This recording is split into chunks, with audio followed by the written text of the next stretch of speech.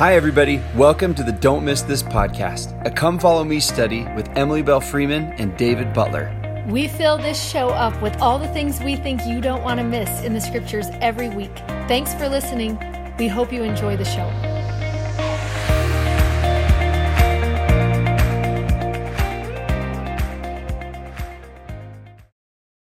Hey there, I'm Dave Butler. I'm Grace Freeman. Welcome to Don't Miss This Book of Mormon edition. I want that to be, I need a drum or a fanfare or trumpets or something, you guys, to get going, because we're so excited to start the Book of Mormon.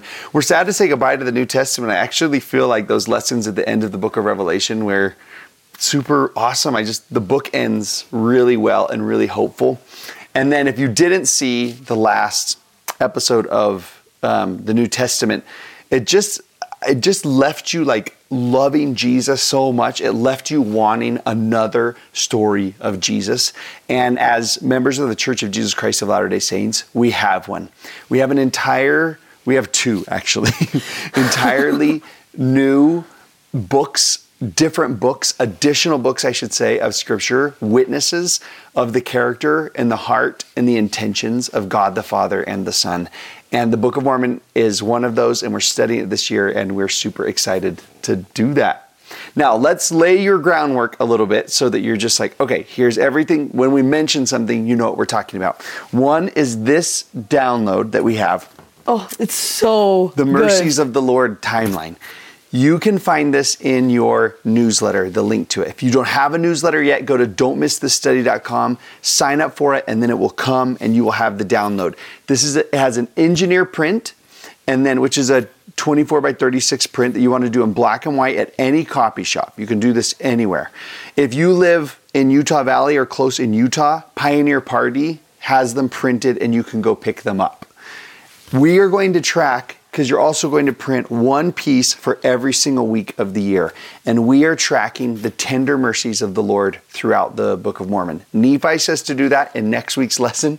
Moroni tells you to look back on it on the very last lesson of the year. So those bookends in between, that's what we're looking for. And every week we're going to have one of the mercies of the Lord, which I think is going to turn into a really cool mini little discussion or thought or devotional each week too, because your journals have a spot where you're going to write down the mercies of the Lord that you see in the scriptures, but then also a spot where you can write down the mercies of the Lord that you see in your own story.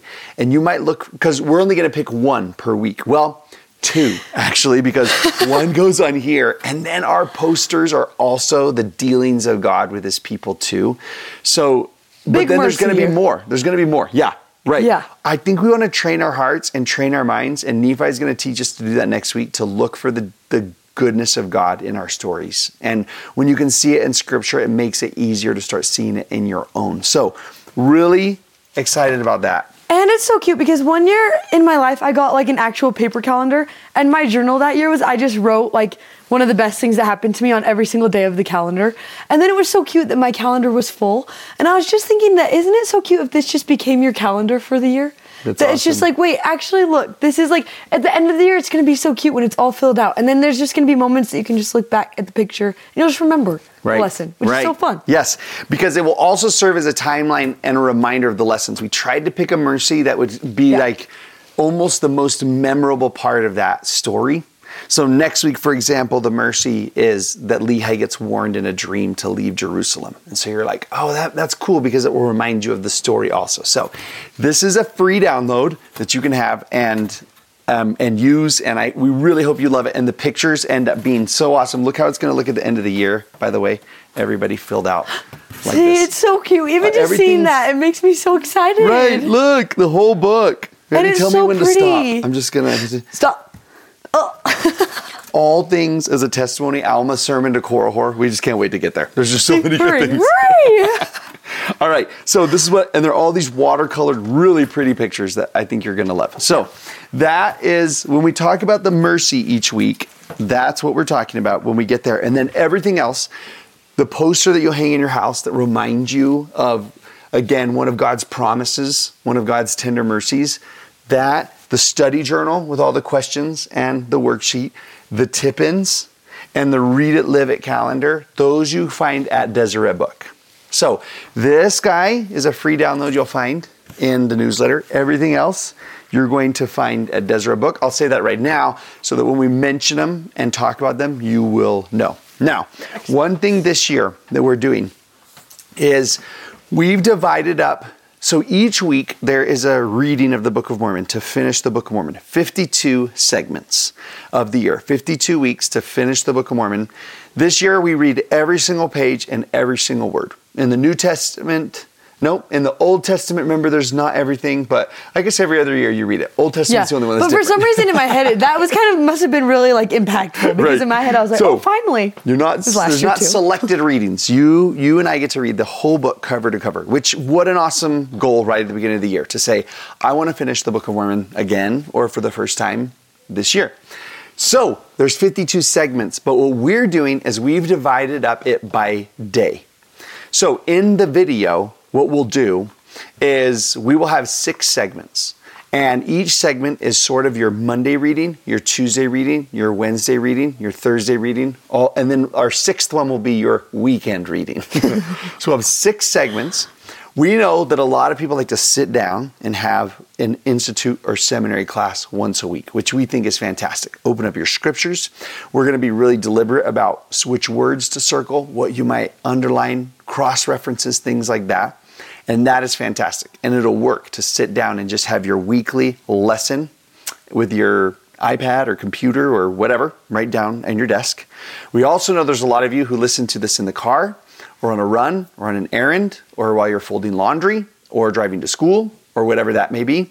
And so if that's the case, and you only have time for just a 10-minute per day or something, that's what your reading will match up with that segment of the day.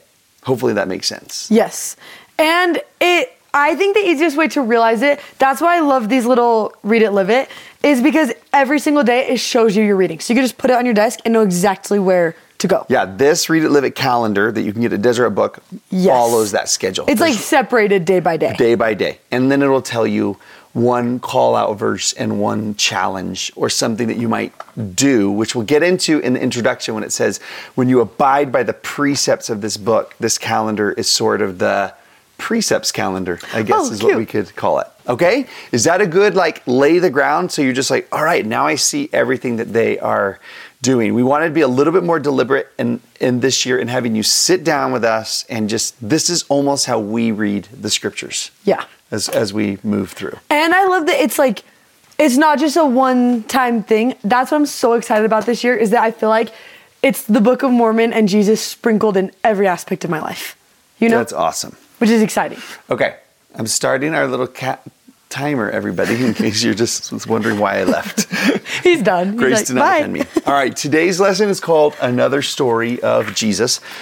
We are getting into the introduction pages of the Book of Mormon. So, segment 1 is called Unto All, and we're looking at the title page. Now, when Emily just recently went to Africa, and she posted this on her Instagram. Maybe you read this story, but I loved it. That she met this man, and she actually sent me the story before she posted on Instagram because she said, you are going to die over this. She met this man who was a coconut chopper, and he made coconut drinks for everybody. That's why you loved it? I did love it for that reason. She met him, and she saw that he had this weathered and worn copy of the Bible with him at his workplace, which I think is fantastic, by the way, that he takes his Bible to work with him. Oh, so true. And so there it is at his work, and she sees it and says, oh, you love the scriptures? And he says, yes. And then she said, I do too. And then she asked him, what is your favorite story in the Bible? And his response was, God's. And when she told me that story, I loved thinking about the fact that we might ask that about the Bible or the Book of Mormon. What's your favorite story of the Book of Mormon? And you might say, I love the Stripling Warriors. Or you might say, I love Abinadi. Or I love Samuel the Lamanite on the wall. Or I love Abish when she runs from house to house.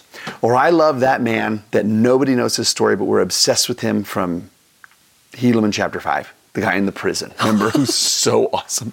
And nobody even knows him. And why is he not our hero? You might list off stories that you love from Scripture. I love what the coconut man taught us that the scriptures are actually a story about God.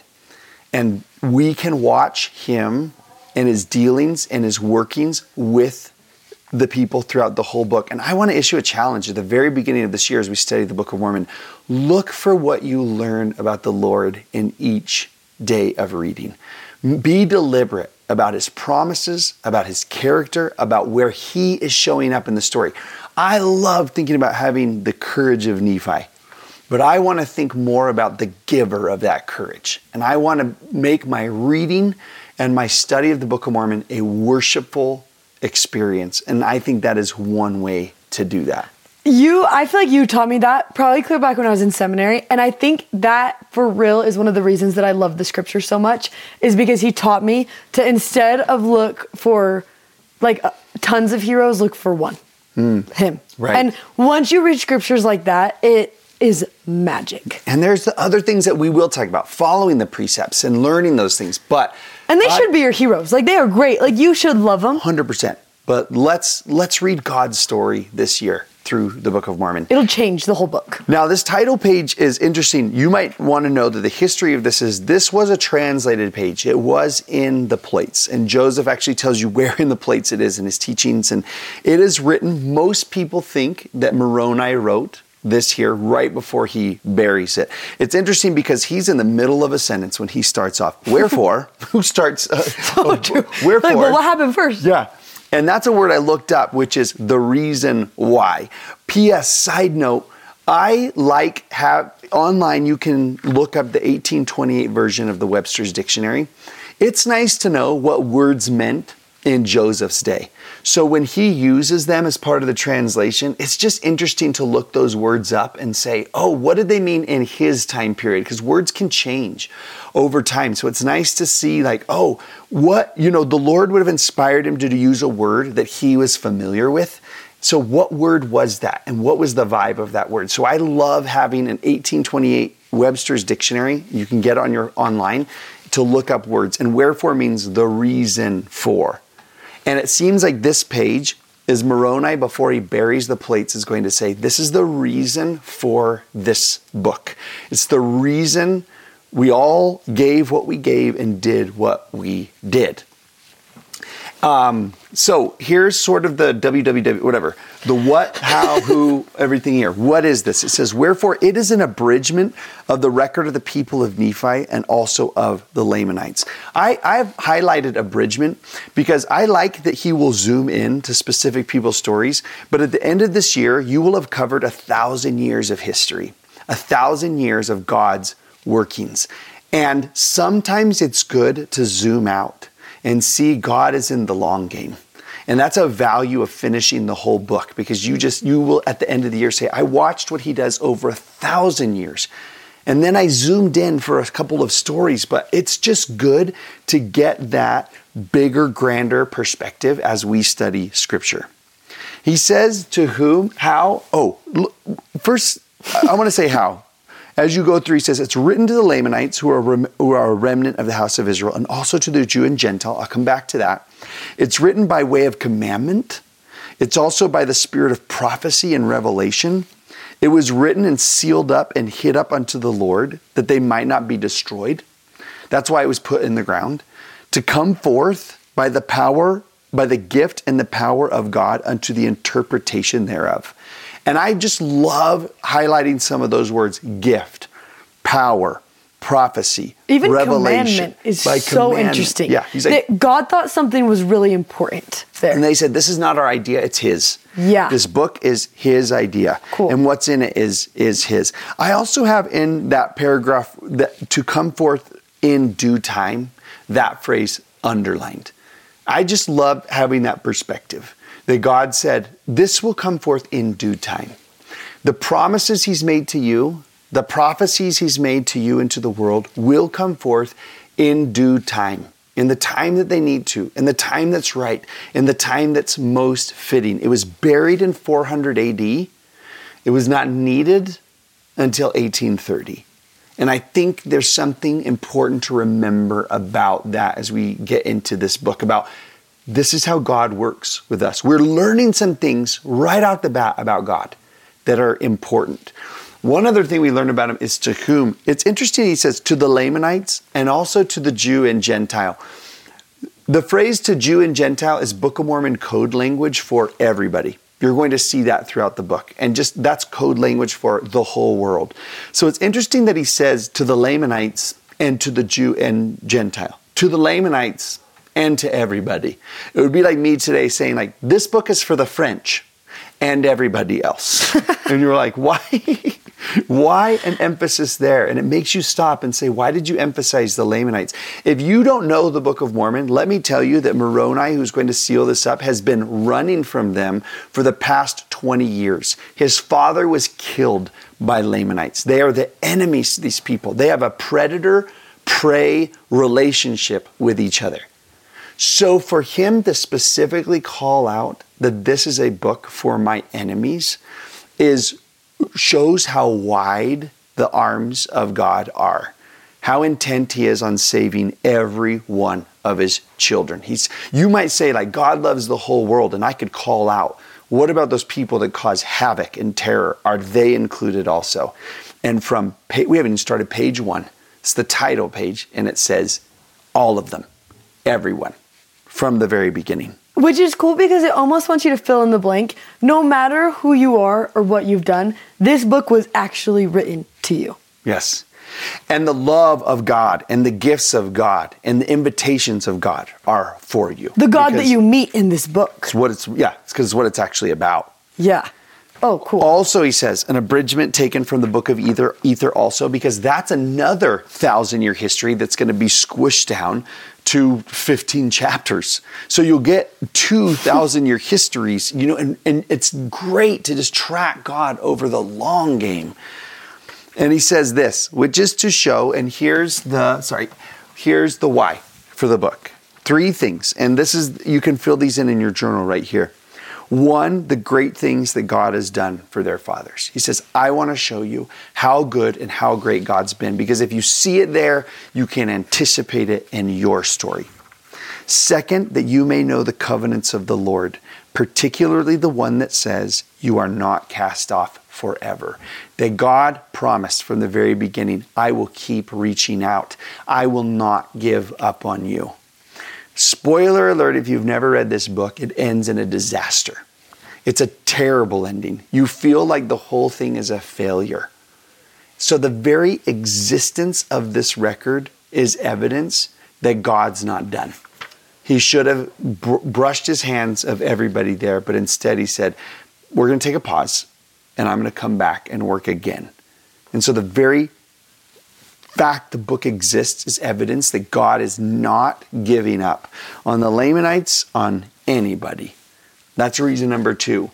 And then number 3 that we normally talk about is to convince the Jew and Gentile, or the whole world, that Jesus is the Christ, the Messiah, the eternal God, and maybe particularly this, that he manifests himself unto all nations.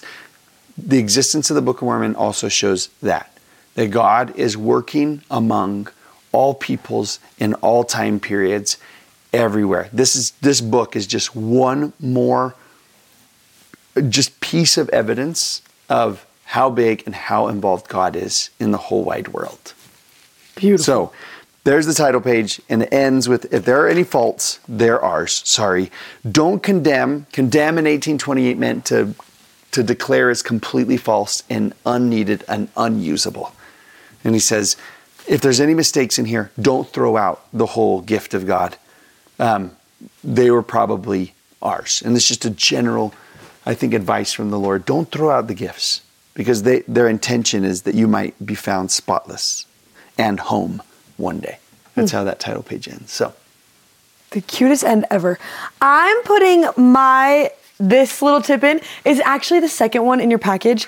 I'm putting it on the page right after this. So on the contents page, this just pretty much goes through, and it has like a little time frame of everything. I'm putting mine right there, just in case you want to put it in the same place. One thing you might want to know about this that's cool is it shows the timeline of the Book of Mormon, and then the timeline of the Bible and how they correspond with each other. This is one thing that was so helpful for me as a missionary, and I'm teaching Jack. People need to know when you jump into the Book of Mormon, oh, this is where you are in the Bible, to give you a frame of reference for where we are and what's kind of happening. So this is great, probably next to your table of contents. Yes. It's the second tip-in, but it seems to be go really well right there. Remember these tip-ins? Turn your Book of Mormon into a study Book of Mormon. That's what their intention is. So that's one that you might want to place right there. Which is so exciting. And should we do this one too right here? You guys, I'm glad that we put that up there. Let's tell you what. I know we both were like, oh, we forgot. I was mentioning at the beginning. If you're listening and you have no idea what just happened, we just showed up on the screen a picture of the very first timeline piece that you'll put on, which is called Another Testament. And that is one of the mercies of the Lord, is that he's not done, that he has more witnesses, that he has more to say, that there's more stories, that there's more things that you don't even know are happening that he is involved in. And so for the introduction pages, we want to put that tip-in on there. I mean, not tip-in, that piece onto the timeline to say, we believe in a God who just is never, ever done. So that's what you're going to put for week 1. That's the cutest line ever. Hurry. The next section is called God's Dealings. And this is because I have FOMO deeply in my heart. Like, I just hate missing out on things. But it's funny that this is happening right after the New Testament, because anytime I read the New Testament, I feel so jealous that I'm like, these people got to be Jesus' next door neighbor and go on walks with him and take boat rides. And I'm like, they were so spoiled. That's the life that I wanted to choose to live. Like, that is sad. I missed out on that. And I love that the introduction to the Book of Mormon almost wants to speak to people that didn't get to be next door neighbors with Jesus. The ones that didn't actually get to walk physically with him in the streets. And it starts out and it says, the Book of Mormon is a volume of Holy Scripture comparable to the Bible, but this part wins me. It is a record of God's dealings with ancient inhabitants of the Americas and contains the fullness of the everlasting gospel. This is actually what God was doing with people that didn't get to walk next to Jesus.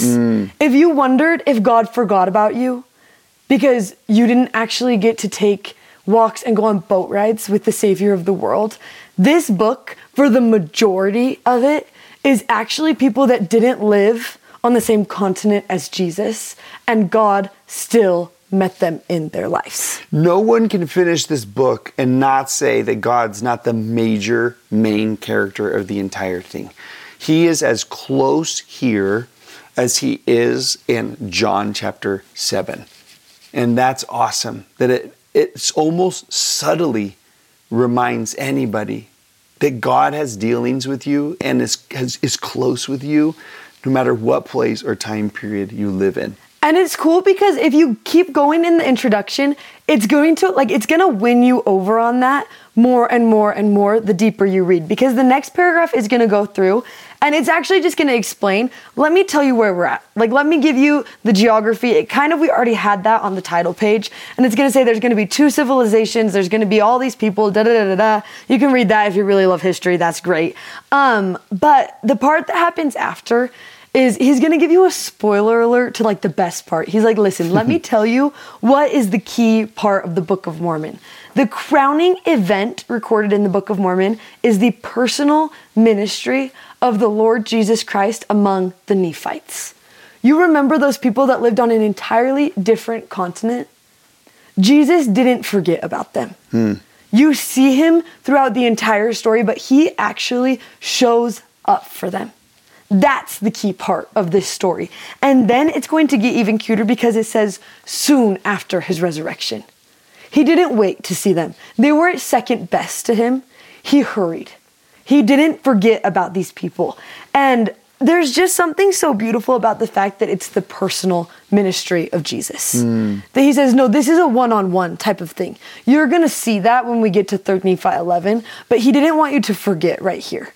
It's not that Jesus just came over to like prove it, like, oh, hey, like I'm here too. Like, it was like, no, actually, I have seen God work with you for the last 1,000 years, and I am not going to forget about a single one of you. It's this book is about a personal relationship with him. Yeah, and I think on every page. Yeah. That's what that you were teaching in that first paragraph. Is just, he really will come among them, and they will feel the prints in his hands and in his feet, and he will be there in 3 Nephi 11 through the end, in person. But there is a personal ministry of Jesus on every page of this book and on every page of mine as well. Which is so cool, because that's actually where the introduction goes. He says, listen, already God's on every single page. Jesus is going to have a personal experience with the people in 3 Nephi 11. But look what happens after, because then he's going to explain, here's how we got the book. We're going to dive into this in the next witnesses and testimony of Joseph Smith. But he's like, Joseph Smith got the plates. He started translating them. This is going to be this is paragraph 4, a new and additional witness that Jesus Christ is the Son of the living God, and that all who will come unto him and obey the laws and ordinances of his gospel may be saved. This is a book for every single person. This isn't just about the people, the Nephites and the Lehites, and what's happening in my head, I don't know. But the Lamanites, the thing about it is it's actually for every single person.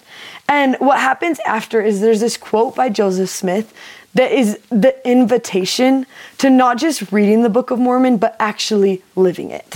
And what he says is, I told the brethren that the Book of Mormon was the most correct of any book on earth and the keystone of our religion. And this part, oh my heavens. And a man would get nearer to God by abiding by its precepts than any other book. This book is evidence that God doesn't forget anyone. And if you doubt it, actually, just try what Joseph Smith said. You will get nearer to God by this book than any other book. If you wonder why, maybe it's because every single page on this book is proof that God works on a personal level. He's going to show that. There's this most tender quote. Okay, wait, I'm going in backwards order in case you're watching this. I'm not skipping this. I'm coming back. Because what's going to happen, this quote by President Nelson is so tender about the Book of Mormon. It says, the truths of the Book of Mormon have the power to heal, comfort, restore, succor, strengthen, console, and cheer our souls. If you wonder what being near to God feels like, if you wonder how he gets nearer to you, he gets near to you by healing, by comfort, by restoration, by running to you, by strengthening you, by consulting you, by cheering you on. That's what it looks like to live near to God. And that's actually the word for this week is nearer. And it comes from that quote by Joseph Smith, but the translation in the 1828 dictionary wins you, because this part just speaks to my soul. Not far distant in place, time, or degree. Because I bet that the people that lived in the ancient Americas might have felt like distance was keeping them from their Savior. When in reality... Or time. They lived 600 years away. Or place. Eventually, they're going to start talking like this in the book. Some place called Jerusalem. Because only one group's going to go on the boat. And then they're going to tell their kids, and then that's it. And then it's over. And so the place might as well be the moon of where Jesus is going to be born 600 years in the future. And so all three of those just is so applicable in the sense that actually from page 1, it's proof that God could be near to you, even if place, time, distance, degree feels like it's separating you. And I think that's a powerful moment that he's like, no, actually, you can still be near to that God. This book is evidence of it. This book is going to show you how.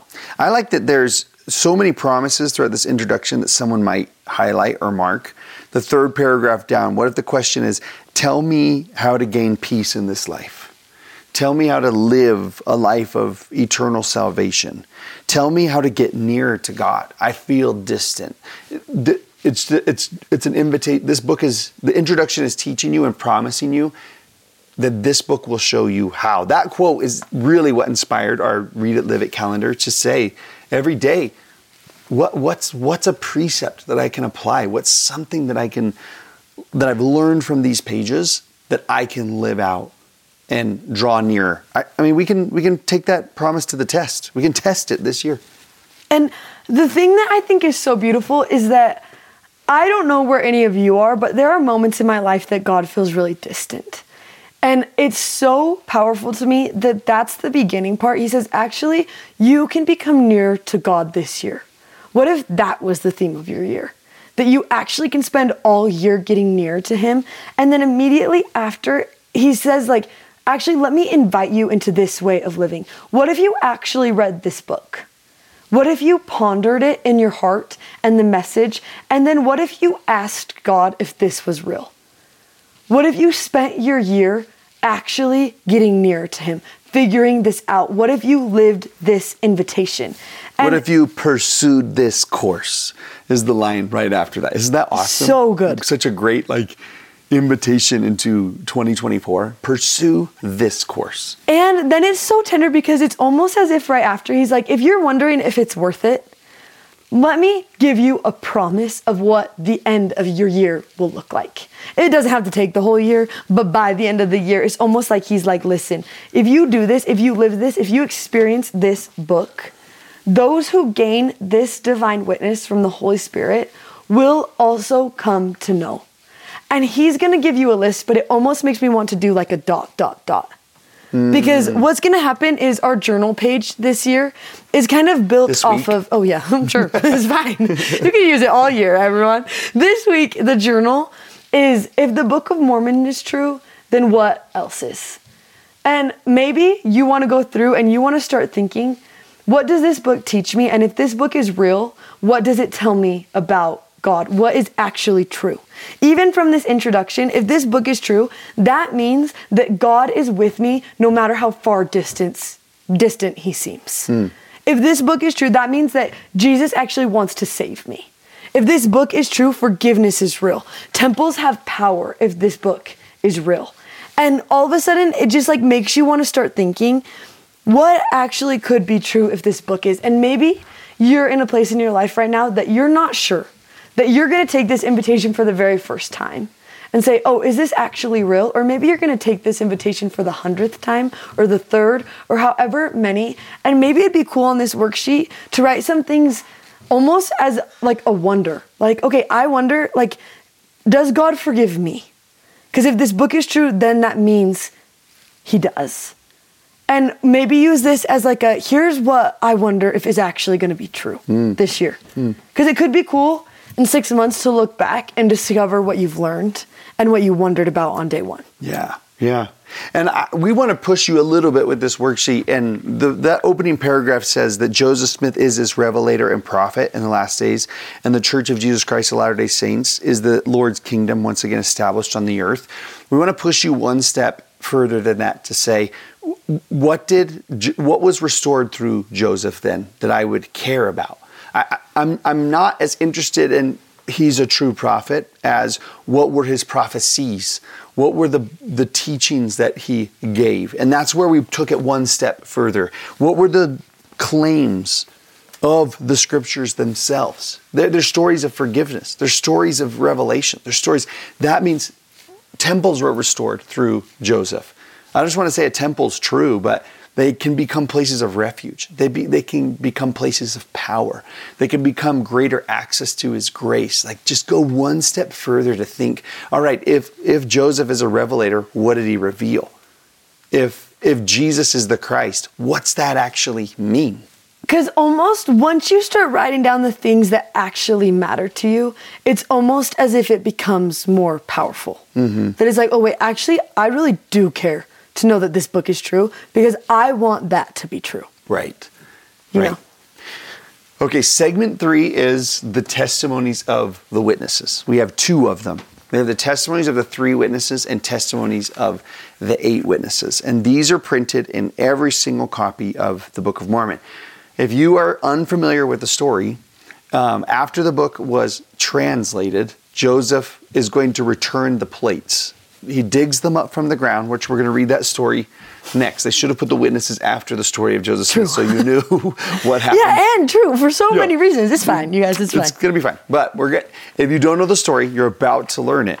But Moroni buries these plates in 400 AD. Joseph Smith unburies them in the 1820s. And then he's going to translate from this ancient record. Then he's going to return the plates to the angel who shows them where they are. And they're not in a museum. They're not on display. They're nowhere for somebody to see. So, knowing that this generation is sort of going to be an unbelieving one, the Lord provided 11 plus additional witnesses so that we would have someone's story we could rely on. There's something about having an eyewitness that initiates or triggers faith in everyone else. Someone has to be an eyewitness, I think, for faith to be perpetuated. It's based off of someone's story, someone's witness. Even the resurrection of Jesus itself, that's just not like a blind truth written in a book. It's someone's story. It's Mary's, it's Peter's, it's Thomas who said, I saw him, and I felt his hands. I was in his embrace. We saw the stone rolled, and we saw it empty, and we saw him again. We believe the witnesses of other people. We believe the witnesses. We believe their stories. That's where faith grows. And so God provided such a thing for this important book as well, because of what it teaches, because of the implications of it. And so you have 3 witnesses, and their names are there, and then you have 8 witnesses. Now, the 3 witnesses, in their story, both of them actually begin like this. Be it known unto all nations, kindreds, tongues, and people, unto whom this work shall come. Can we keep in mind that this was written in 1830 in upstate New York in a farm country? It is almost preposterous that they would write, Dear world, all nations, kindreds, tongues, and people unto whom this work shall come. Do you think they ever could have imagined that it would be translated into Japanese? Did they even know about Japan? What about Ukraine? And what about Uruguay? Right?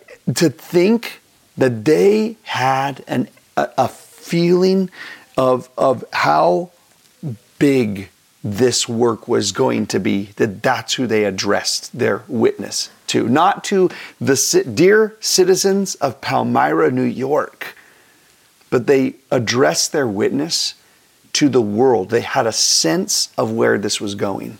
Well, and you might be talking about this in just a second, but David just told me that he just reminded me of all their ages of the 3 witnesses. And Oliver and David were 23 and Martin was 45. And there is something to be said about what was the conversation when they wrote that down. Because it's almost like, yeah, you could relatively convince a 23-year-old of anything, it feels like in my head. I'm 24, so I can say that. I have grounds to say that. It's just yeah, that'll be good. That sounds really good. Let's write that to begin with. But there's something so cool to me that, actually, there's a 45-year-old and a 23-year-old that were on the same page about something like that. Yeah, and I'm almost 45. Well, I have a couple of years, but I'm getting there. I'm closer to 45 than you, so it's kind of fun. We're the ages of the witnesses. And it's can you believe that he chose 2 23-year-olds? Right. Well, he was that age too. Yeah, it's so true. We have to remember as we read about this story, it's grace. Just kidding. Everyone's oh no. And I'm so true. So true. It's really interesting to see that. I love some of the other words that they will say, that we, through the grace of God the Father, underline that phrase, that the witness will come, that their experience will come as a gift of grace from God the Father and the Lord Jesus. We've seen the plates that contain the record of the Nephites and the Lamanites and their brethren and the people of Jared and the tower. We also know they've been translated by the gift and power of God, for his voice declared it unto us. He, the originator of this story, told us himself. Wherefore we know of a surety. There's that wherefore word. Why can we say? Because his voice declared it unto us. We also testify we've seen the engravings, which are upon the plates. We heard a witness, we saw it, and they've been shown unto us by the power of God. And we declare with words of soberness. We know this is not a light thing to to have such a claim. And then again, that an angel of God came down from heaven. We know how that sounds, but he brought them and he laid them before our eyes. We saw the plates and the engravings.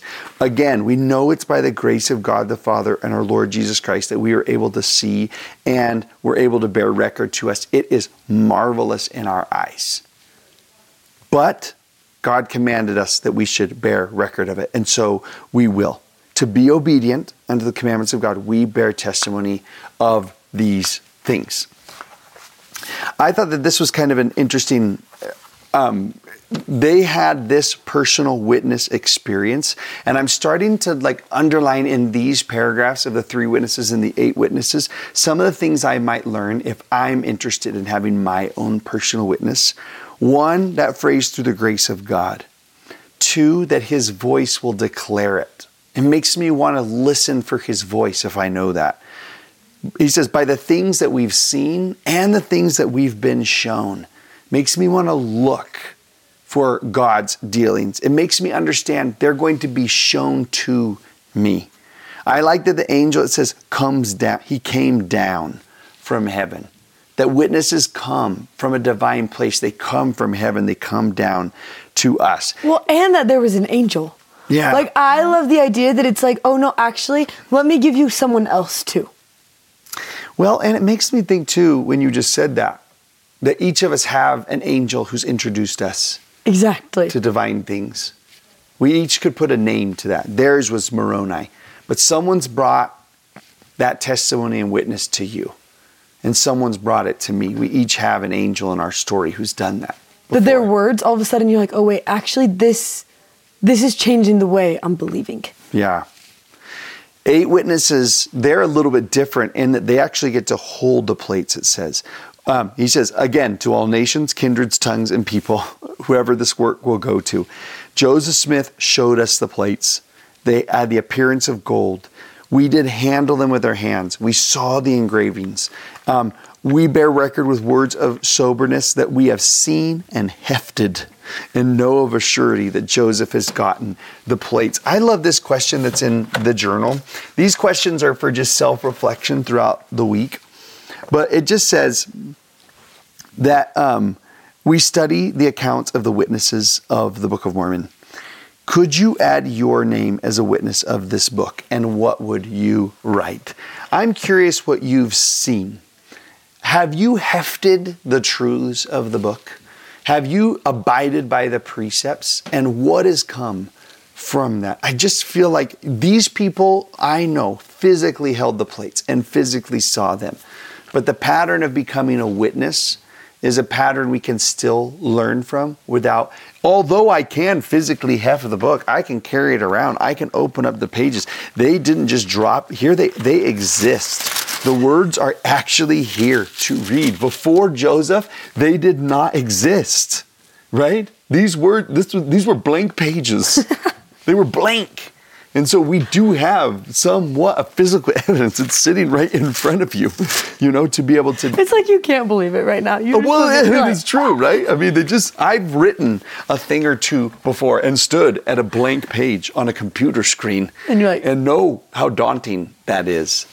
And so for these words to actually exist, the stories to be here, so there is some overlap there with us engaging with what is there. I was looking at some of the 3 and 8 witnesses, and I thought you just might love to know this. The Christian Whitmer of the 8 witnesses was a law enforcement. He was a cop. And Jacob was a shoemaker. And Peter Whitmer was a tailor. And John was a farmer. And Hiram Page was a doctor. And Joseph Smith Sr. was a school teacher, but a dad. And Hiram was an older brother. And Samuel was a younger brother. I loved looking up each of their professions, and it just opened up that door for any and all of us to become a witness.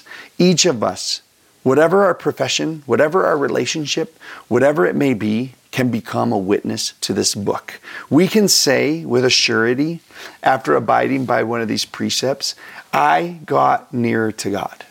We can be a witness of that quote from President Nelson. I was healed. I was strengthened. I felt him run to me. whatever, I can't remember what all of them were, but we can become a witness of each of those things, and their invitation, their witness, their testimony just leaves space for us. Something I've done in my book that you might want to do in yours, and maybe you'll wait till the end of the year, or maybe you could do it right now, is I really did sign my name underneath their witnesses as well. David Butler. I wrote it right there as one more of the witnesses of the Book of Mormon. And it doesn't matter what you do. It doesn't matter who you are. Mm-hmm. He still wants your witness. Your witness matters. It's fine. Makes you could a just be a difference. farmer. Yeah. It's a great. farmer turned angel for somebody else. Oh, that was so precious. Now we're going in reverse to the story. And like all good stories start, it starts on the 21st night of September. You guys, I'm spoiled because that's my birthday. So that's why my story's good too. Just kidding. What happens is the testimony of the prophet Joseph Smith is going to pretty much just be in the beginning this story. The testimony is filtered throughout, which I think is a cool lesson on testimony. That his testimony was actually founded on a story. He said, listen, let me tell you an experience. This is what I had, and that's my testimony, was my experience. Ooh, that's really, really good. Thank you. Because I think everybody's testimony and witness is of an experience. It is of a story. Anybody who stands at the pulpit and says, or anybody who sits in a living room, or anybody who's from the passenger seat of the car says, I know, I believe, fill in the blank, has an experience connected with it. They have a story to tell. And the story actually can be the testimony. Yeah, I think it is. Yeah. It doesn't need to have additional words. This story for him was enough. Yeah. Mm-hmm. Beautiful. And what happens is he starts out and he's like, okay, on the night of the 21st of September. Do you remember? That is going on the app. For the song worship of the song week. of the week. It's good. So there you go. Perfect. Now you're going to love that song. I betook myself to prayer and supplication to Almighty God. The story starts with a prayer. His testimony started with a prayer. And what happens next is actually in the middle. And can I add in a prayer and a plead? Yeah. A supplication is another way to say a plea. It began with I need help. It began with a lack. It began with an ask. And It's even really more cool. tender that after he's saying that, it's to an almighty God. Here's my plea to the God who I know has the power to help. That's the start of his story. And what happens is while he's in the middle of this prayer, he gets this light into his room, and what's going to happen is an angel is actually going to appear in the middle of his room. I am not over that yet. I'm not over that. I am in it. You know that the Book of Mormon came in answer to help. That's what this book came in answer to, how old was he? 17? And it's even going to be cuter because of the 18, response, just so help. you know. Right. Isn't that awesome? This book came in answer to a 17-year-old boy saying help. And it's so cute that awesome. What did he know about God that made him the one he wanted to ask? When he needed help, when he was desperate for something, what did he know about God that made him the one he wanted to go to? Yeah. And what happens is an angel is the response initially. And he's going to go through in the first 3 paragraphs of this testimony and describe the angel. But the thing that I can't help but notice is that this angel, from Joseph's perspective, was divine but not unfamiliar. It was just a human. He could tell instantly that human was divine, but it wasn't someone unfamiliar. And the evidence to me of that is at the very end when he says, when I first looked upon him, I was afraid, but the fear soon left me. It didn't feel scary to him anymore. It felt safe. It felt familiar. And I love that that's how God is going to answer. In something that is divine, but familiar. He says, no, listen, you're going to feel okay when you see him. He's not going to scare you. It almost seems like a promise to me. Just that. I have that highlighted too. The fear soon left me. It feels like a promise from God that as I engage in your story, this is almost the Lord speaking to me, the fear will leave you. It's really cool. Yeah. And what's going to happen next is actually going to be the answer to a little boy's prayer for help. And it makes me wonder if maybe that could be a pattern for our prayers for help too. If maybe God might not answer in a similar way. Because what's going to happen is the angel calls that boy Joseph by his name. And it makes me think that actually God was calling that boy by his name. And he starts out and he says, listen, Joseph, if that angel knew Joseph's name, so did God.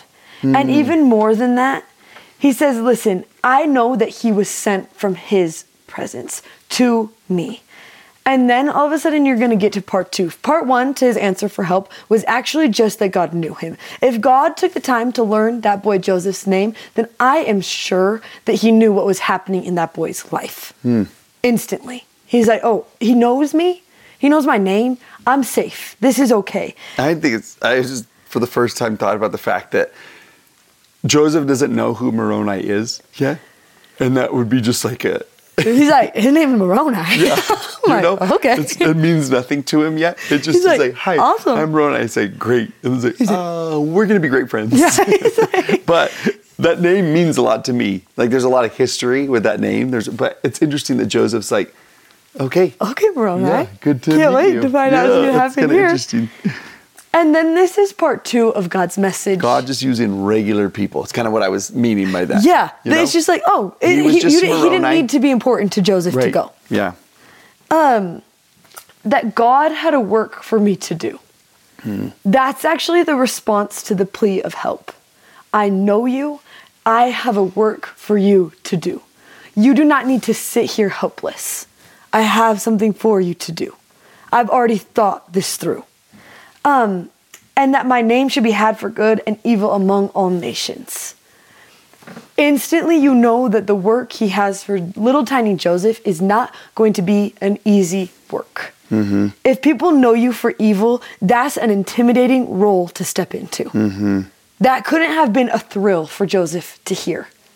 And then what's going to happen is he's going to explain his job. He's going to say, listen, there's this book. It's hidden. It's written on gold plates. All of this stuff about it. It's the whole gospel is written on this book. It is incredible. And also, not only do you have the book, but there's also going to be 2 stones in silver bows, and these stones fastened to a breastplate.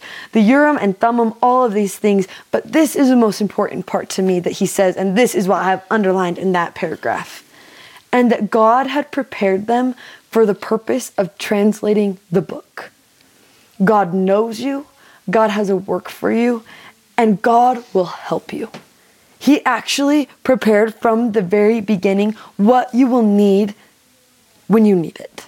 When you need help in this work that's going to feel overwhelming and scary and you feel unqualified for, God already planned your help. He already said, no, I am in the middle of this with you. I will help you accomplish this work.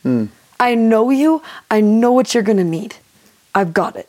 Yeah. That's the message. That's the response to help. And it's so interesting to me that after that happens, they have like this little tiny conversation and then the angel actually leaves. And it's so interesting because he gets like a little less dim, a little more dim, a little more dim, a little more dim, until once again it was left dark.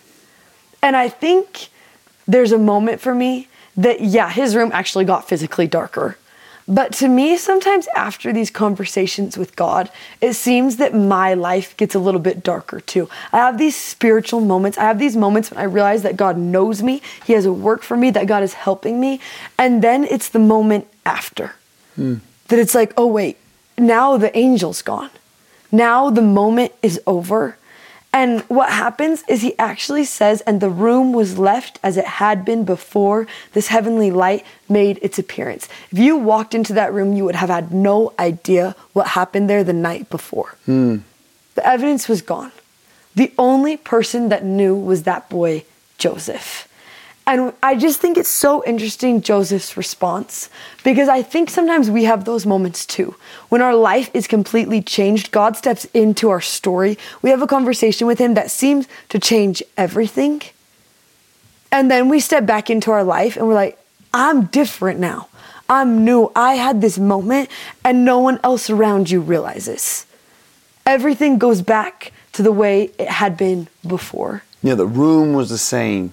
Nothing changed. But the boy was different. Except for Joseph. And then what he does is so interesting. I lay musing on the singularity of the scene and marveling greatly at what had been told by me. Everything was different, but that boy couldn't let go of that experience. He was going to let that sit on his heart. The boy that needed help got a response from a God who knows you, who has a work for you, and a God who will help you. And even if the world didn't know that, even if everything else went back to normal, that boy could remember that night. Yeah. We, on the Read It, Live It for this page, this first page of the Joseph Smith, I love that just the invitation that we give is to listen for him to call your name. Because if he knows Joseph and has a work for him and is going to help him, then that's true for every single one of us. So that's something that's neat. These, by the way, are divided up into 3 different pages for your reading. So page 1 was going to be your reading for Thursday. Page 2 is going to be your reading for Friday. And I'm going to start... we're calling this one again because I want to start where you were just reading and left off at that end of that first page, and just some words to maybe highlight as you move through this. I lay musing on the singularity of the scene, marveling greatly at what had been told me, when in the midst of my meditation. Just take those words for a second. I mused, I marveled greatly. I was in the midst of meditation, then suddenly discovered the room again began to get lighted. There's so many words I'm highlighting there. The musing, marveling, and meditation as almost a key to light coming again. I looked back on my experience and that invited that light to come again. And I circled the word again in my real life scriptures. Here, I have to have it highlighted, on my phone, right? That God's a God who comes again. That if your experience feels like it's gone dark, it will begin to get lighted. And in an instant, as it were, a heavenly messenger again by your bedside. Just highlight every time you see that again. Highlight what you wish to happen. Heavenly messengers, again to be lighted. He commenced and again related the very same things he had done at that first visit, as if Joseph needed a reminder. Like we all do, of those 3 truths that Grace taught us. That he knows us, he has a work for us, and he will help us. I don't care how many times he confirms that truth. I need it again and again and again. I need the reminders of it. And God is a God who reminds. And he's not sad to. He's not sad to come again. He's not sad to come for 4 times. Right. Another thing he does in that paragraph is, after he did that, he informed me of the great judgments which were coming upon the earth, great desolations by famine, sword, and pestilence that would come onto this generation. One of the things that God does is he warns us. He prophesies of things that the world, just so you know, this is what the world is going to be like. That's one of the things that he does. By this time, so deep were the impressions made on my mind that sleep had fled from my eyes, and I lay overwhelmed in astonishment at what I had both seen and heard. There are those words again. Astonishment, impressions on my mind. He's sitting there replaying it. He's sitting there like just letting it settle in. But what was my surprise? I love that line. Please underline that, because please expect that you have a God who will surprise you. Again, there it is. Again, right? Circle that word. The same messenger at my bedside, reminding me of those things. This time adding a caution. Underline that word. We have a God who cautions us. Satan's going to try and tempt you. There's something about calling out a caution, calling out a temptation. I love sitting there as Christian and Jack, my boys got their patriarchal blessings, and hearing the Lord caution them about things. One of my boys got a pretty direct and distinct caution. And I thought, how helpful to know this is what you can expect. Perhaps it's a part of your personality to be drawn to this. And Joseph's to the money because of how poor your family is. This is the temptation that Satan's going to give you. President Benson said about the Book of Mormon, one of the things that the Book of Mormon does really well is it exposes the enemy of Christ. It will almost give us the playbook of the adversary.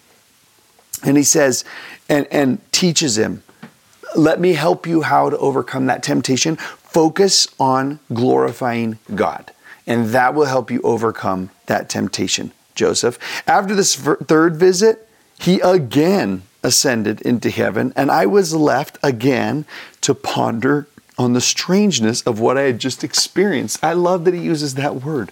How odd. How crazy. I'm in a shared bedroom with my siblings. I have dirt under my fingernails. I sell maple syrup on the weekend to make ends meet. And God's coming to me? This is so strange. And he's talking about all nations and kindreds and tongues and people, that my name will be known by good and evil throughout the whole world? This is crazy. This is whoa. And I think this is an invitation to all of us to sit in the musings, sit in the meditation, sit in the wonder, sit in the delight, sit in the surprise of all of these truths that God has promised us and said to us. I would suggest if it's not causing us to muse and marvel and wonder and be surprised, we're limiting God too much. That would be one of the indications I would know that it came from him. If it surprised me, if it caused me to marvel, if it made me think, whoa. And perhaps that's why he needed to come again and again. Do I go into the part with his dad on the page? My digital version is not telling me what the page numbers surprise? are. You do. Good. Oh, speaking Lucky of you. surprises. Yeah. He will then go to his dad. Remember, the next morning, here's kind of what you were teaching. I got from my bed and, as usual, went to the necessary labors of the day. Is that just not the truth?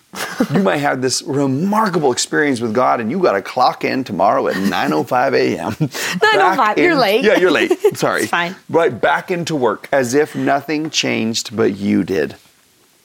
And he's so exhausted, his dad notices and says, I need you to go home. And he goes home and then he passes out, quite unconscious of anything he says. And the first thing I can recollect was a name, that same voice calling me by name. Again, that reminder that's there. And told me, go tell your father. And he did. And when I went to my dad, I just love this advice to me as a father. The dad replied to me and said, that is of God, and told me to go and do as was commanded by the messenger. I just love thinking to be a father like that and a friend like that when someone comes, to have the sense and the discernment to encourage and say it's of God and encourage to go and do what was commanded. So exciting. Yeah. And yeah, oh, beautiful. Okay, everyone, I'm going to talk about this right now because I'm going to forget if I do it at the end. I love it. Is that fine? Yeah. Okay. The first tip-in that we're using as the second tip-in, I'm telling you this right this second. I'm going to put after the brief explanation right in the illustrations. I'm telling you because you guys, I don't know why I'm so excited about these. It's because they're so pretty and I can't wait for my whole scriptures to have these in them.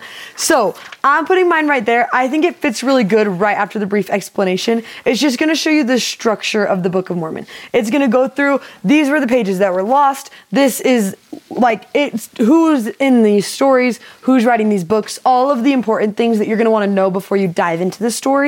I'm putting right before the story starts. So that's just your little tip in. Let me just show it to the camera for those of you watching on YouTube so you can just see. Like, and it just so is like cute. where all the plates are and... Okay.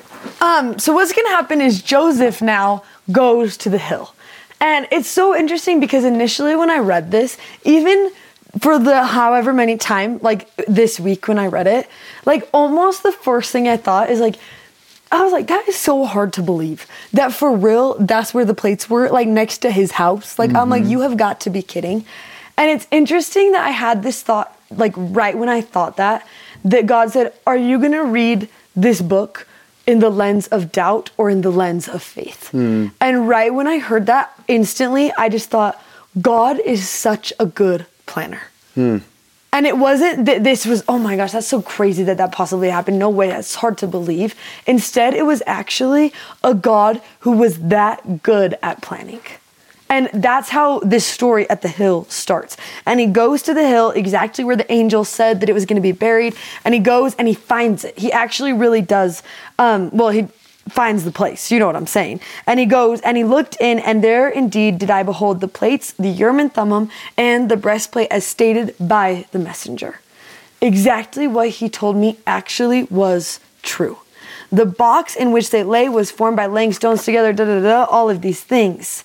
And as he reached to take them out, he was actually forbidden by the messenger. And it's so fascinating to me because what is about to happen is he is going to try for 4 years. He's going to go back every single year to try to get those out. He's going to try this over and over and over again. And his answer is this, and I have this underlined, that the time for bringing them forth had not yet arrived. Joseph spent 4 years waiting. And sometimes it's confusing when God's going to tell us something and then we are going to have to wait. Joseph is not the only person that has ever had that happen. And maybe you are in the middle of a waiting place right now. That you have this promise, something that your heart is hoping so deeply for. Or that even God has put on your heart. It might not even be your own hope and your own desire. Although God is pretty open and direct about the fact that I want you to have desires of the heart. But this might be a promise he's put on you, spoken to you in word or in whisper. And maybe there's a reason it hasn't quite, what was the phrase you said? The time for bringing it forth had not yet arrived. Yeah. And what's going to happen is he really goes for 4 years. Every single year, he's going to show up at that exact same place and hope that it's finally time. And you learn something about the heart of this boy, because what happens is he's going to give you a clue into his conversation with that messenger every single time. I went at the end of each year, and at each time I found the same messenger there and received instruction and intelligence from him at each of our interviews. He was not angry that the angel said wait. He actually said, okay, give me some advice in the waiting. If I'm going to have to wait for another year, give me all of the instructions that I need. And then this part, oh my goodness, respecting what the Lord was going to do. If God is not done working, then I am not done waiting. Give it another year. I'll be fine. I will wait as long as God needs me to wait. And then what you said, but in the meantime, teach me something. What could I be doing?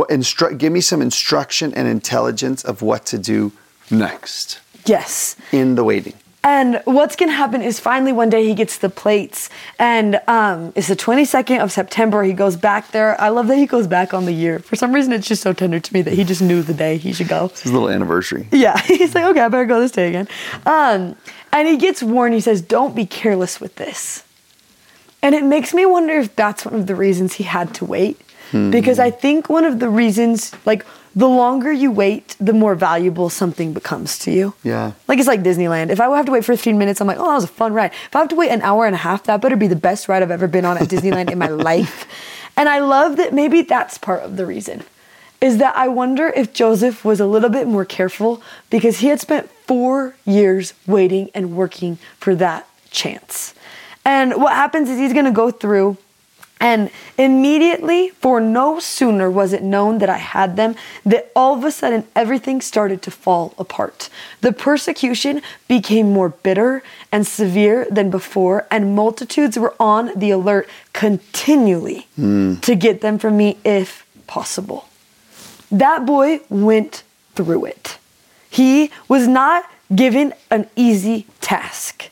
Not only was it hard to get them, but it was hard to keep them. That was his story. He said, this is what I just lived through, which instantly to me makes this book a little bit more valuable once I think about what that little tiny boy was willing to do to not only get it, but also to keep it. Yeah. That's a testimony to me. Yeah. And what's going to happen is in the end, he says, I delivered these back up. And that is my story. That is my testimony of these plates. That's what happened to me. This is my story, ... and God's. This is his story of these plates. And what's going to happen is the next page is just a little brief explanation. And if you love history, you're going to love this page. And if you're me, you're going to still love it, but not because of all the history. Because what's going to happen is it's just going to give you a little reminders, okay? It's just going to be all these little history things. But the start of the reminder... Like what made up the plates and just what the tip-in shows. Yeah. But in picture form. These are word form, picture form. Yeah. And the start actually is going to tell you the sources from which this record was compiled, including the following. The plates of Nephi, the plates of Mormon. I already know where you're going to go. The plates of Ether, the plates of brass. I already know what you're going to do, and I'm dead for it, Grace. And this is the thing that I love. This is the thing that I love. Oh my gosh, I already know. Is that there was room in this book for every single one of those people's stories. That is actually it. We get all of their plates. And I just think there's something special about this book. That's what it wants you to know. That's what it wants you to think. There's actually room for these people's stories. We need all of their plates. And it makes me think, what if we could have our own? Just add a number 5 to the bottom of that list and say, the plates of grace. What if that's how we spent this year? Is compiling these plates actually were just people's stories and experiences and moments with God dealing with them.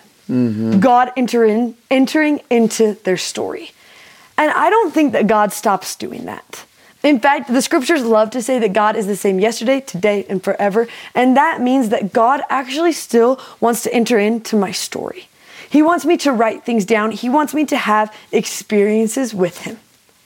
That's the only thing that this book is. People's experiences with God. And right when I realized this year was going to be the Book of Mormon year, I decided that that's what I wanted to focus on, was not only their stories, but my stories with God. And so I got this Book of Mormon, and I'm not a painter, but someone that I know and love is. And I had them paint all of my most tender places that I have experienced God. And it's Jerusalem and Argentina, and it's the seminary building that I first got hired in, and it's my house and this kitchen table and a skate park and all of these random experiences and places that actually became a part of my plates. It's these moments that God actually was dealing with me on a personal one-by-one ministry. These are my moments. And I decided that I don't just want to have 12 moments. I want this year to be full of them. And so I told David that I was doing this, and then now I'm telling all of you guys because I can't even wait, is I don't want to forget about that in 3 months, and I don't want to forget about that in 2 weeks. And so I decided that my goal is actually to carry this book around with me as much as I possibly can everywhere I go. Because to me, the inside is proof of a God who deals with people on a personal, one-on-one experience and memory and life. And actually, it's just plates full of that. And the outside is the evidence that God has done that with me. And I want to carry it around so I don't forget that God and me are still writing our story together. Yeah. We're in the middle. Yeah. Somehow, if it's in your study journal, if it's on some other journal that you have, keep track of places and experiences that you have with the Lord this year, the tender mercies. Look for them in the book, but look for them in your story also. I just think it's awesome that, this is a sacred record, it says. And the sources from which this record was compiled include the following. And we will have a story at the end of our lives, and we will say of that story, this is a sacred record. And the sources from which that record is compiled are the following. And you could begin to write the places and the experiences that you have, kind of like you had on the outside of that book. What if we all carried around a book this year to just remind us to do that as we see it sitting next to us in the car, if it's in our purse or our bag or our backpack, that we could just, oh yeah, I'm watching for God to show up in my story. I'm watching to see his dealings. I want to remember the promises. It could just be a physical reminder of all of those, and to keep our hearts in tune and our eyes opened. It can remind us to muse and to marvel and to be surprised. There could be something really cool about doing that. And why is this so fun to hold? Like, that's what I was telling David. It just feels so good in my hands. I know. I'm like, guys, it's so cute to hold that I just can't help but think like, oh, of course that I want to have in my hands every single day the God from these stories. And of course, I want to hold it with me every single day so that everywhere I go, I remember he's actually with me right now. Mm-hmm. And my book could just be my reminder. Yeah, it is a reminder. Nearer to God, and you can physically be nearer to his story when you carry it around. So maybe you want to do that for your whole family, like the first week of study, get everyone a copy and make it cute. You can make it cute, you guys, because look, now I seriously can't go anywhere without this. Is my favorite thing I've ever owned. So you could put a cover on it, you could paint it, you could do so many cool things with it. They could just be awesome. We're so excited this year, you guys, to just study along and read more about God's story. Okay, we'll see you for 1 Nephi next week. This audio was taken from a YouTube video from our YouTube channel. You can find us on YouTube at Don't Miss This. Also, sign up for our newsletter at don'tmissthisstudy.com, and you can follow us on Instagram at Emily Bell Freeman and at Mr. Dave Butler. Thanks for listening. Bye.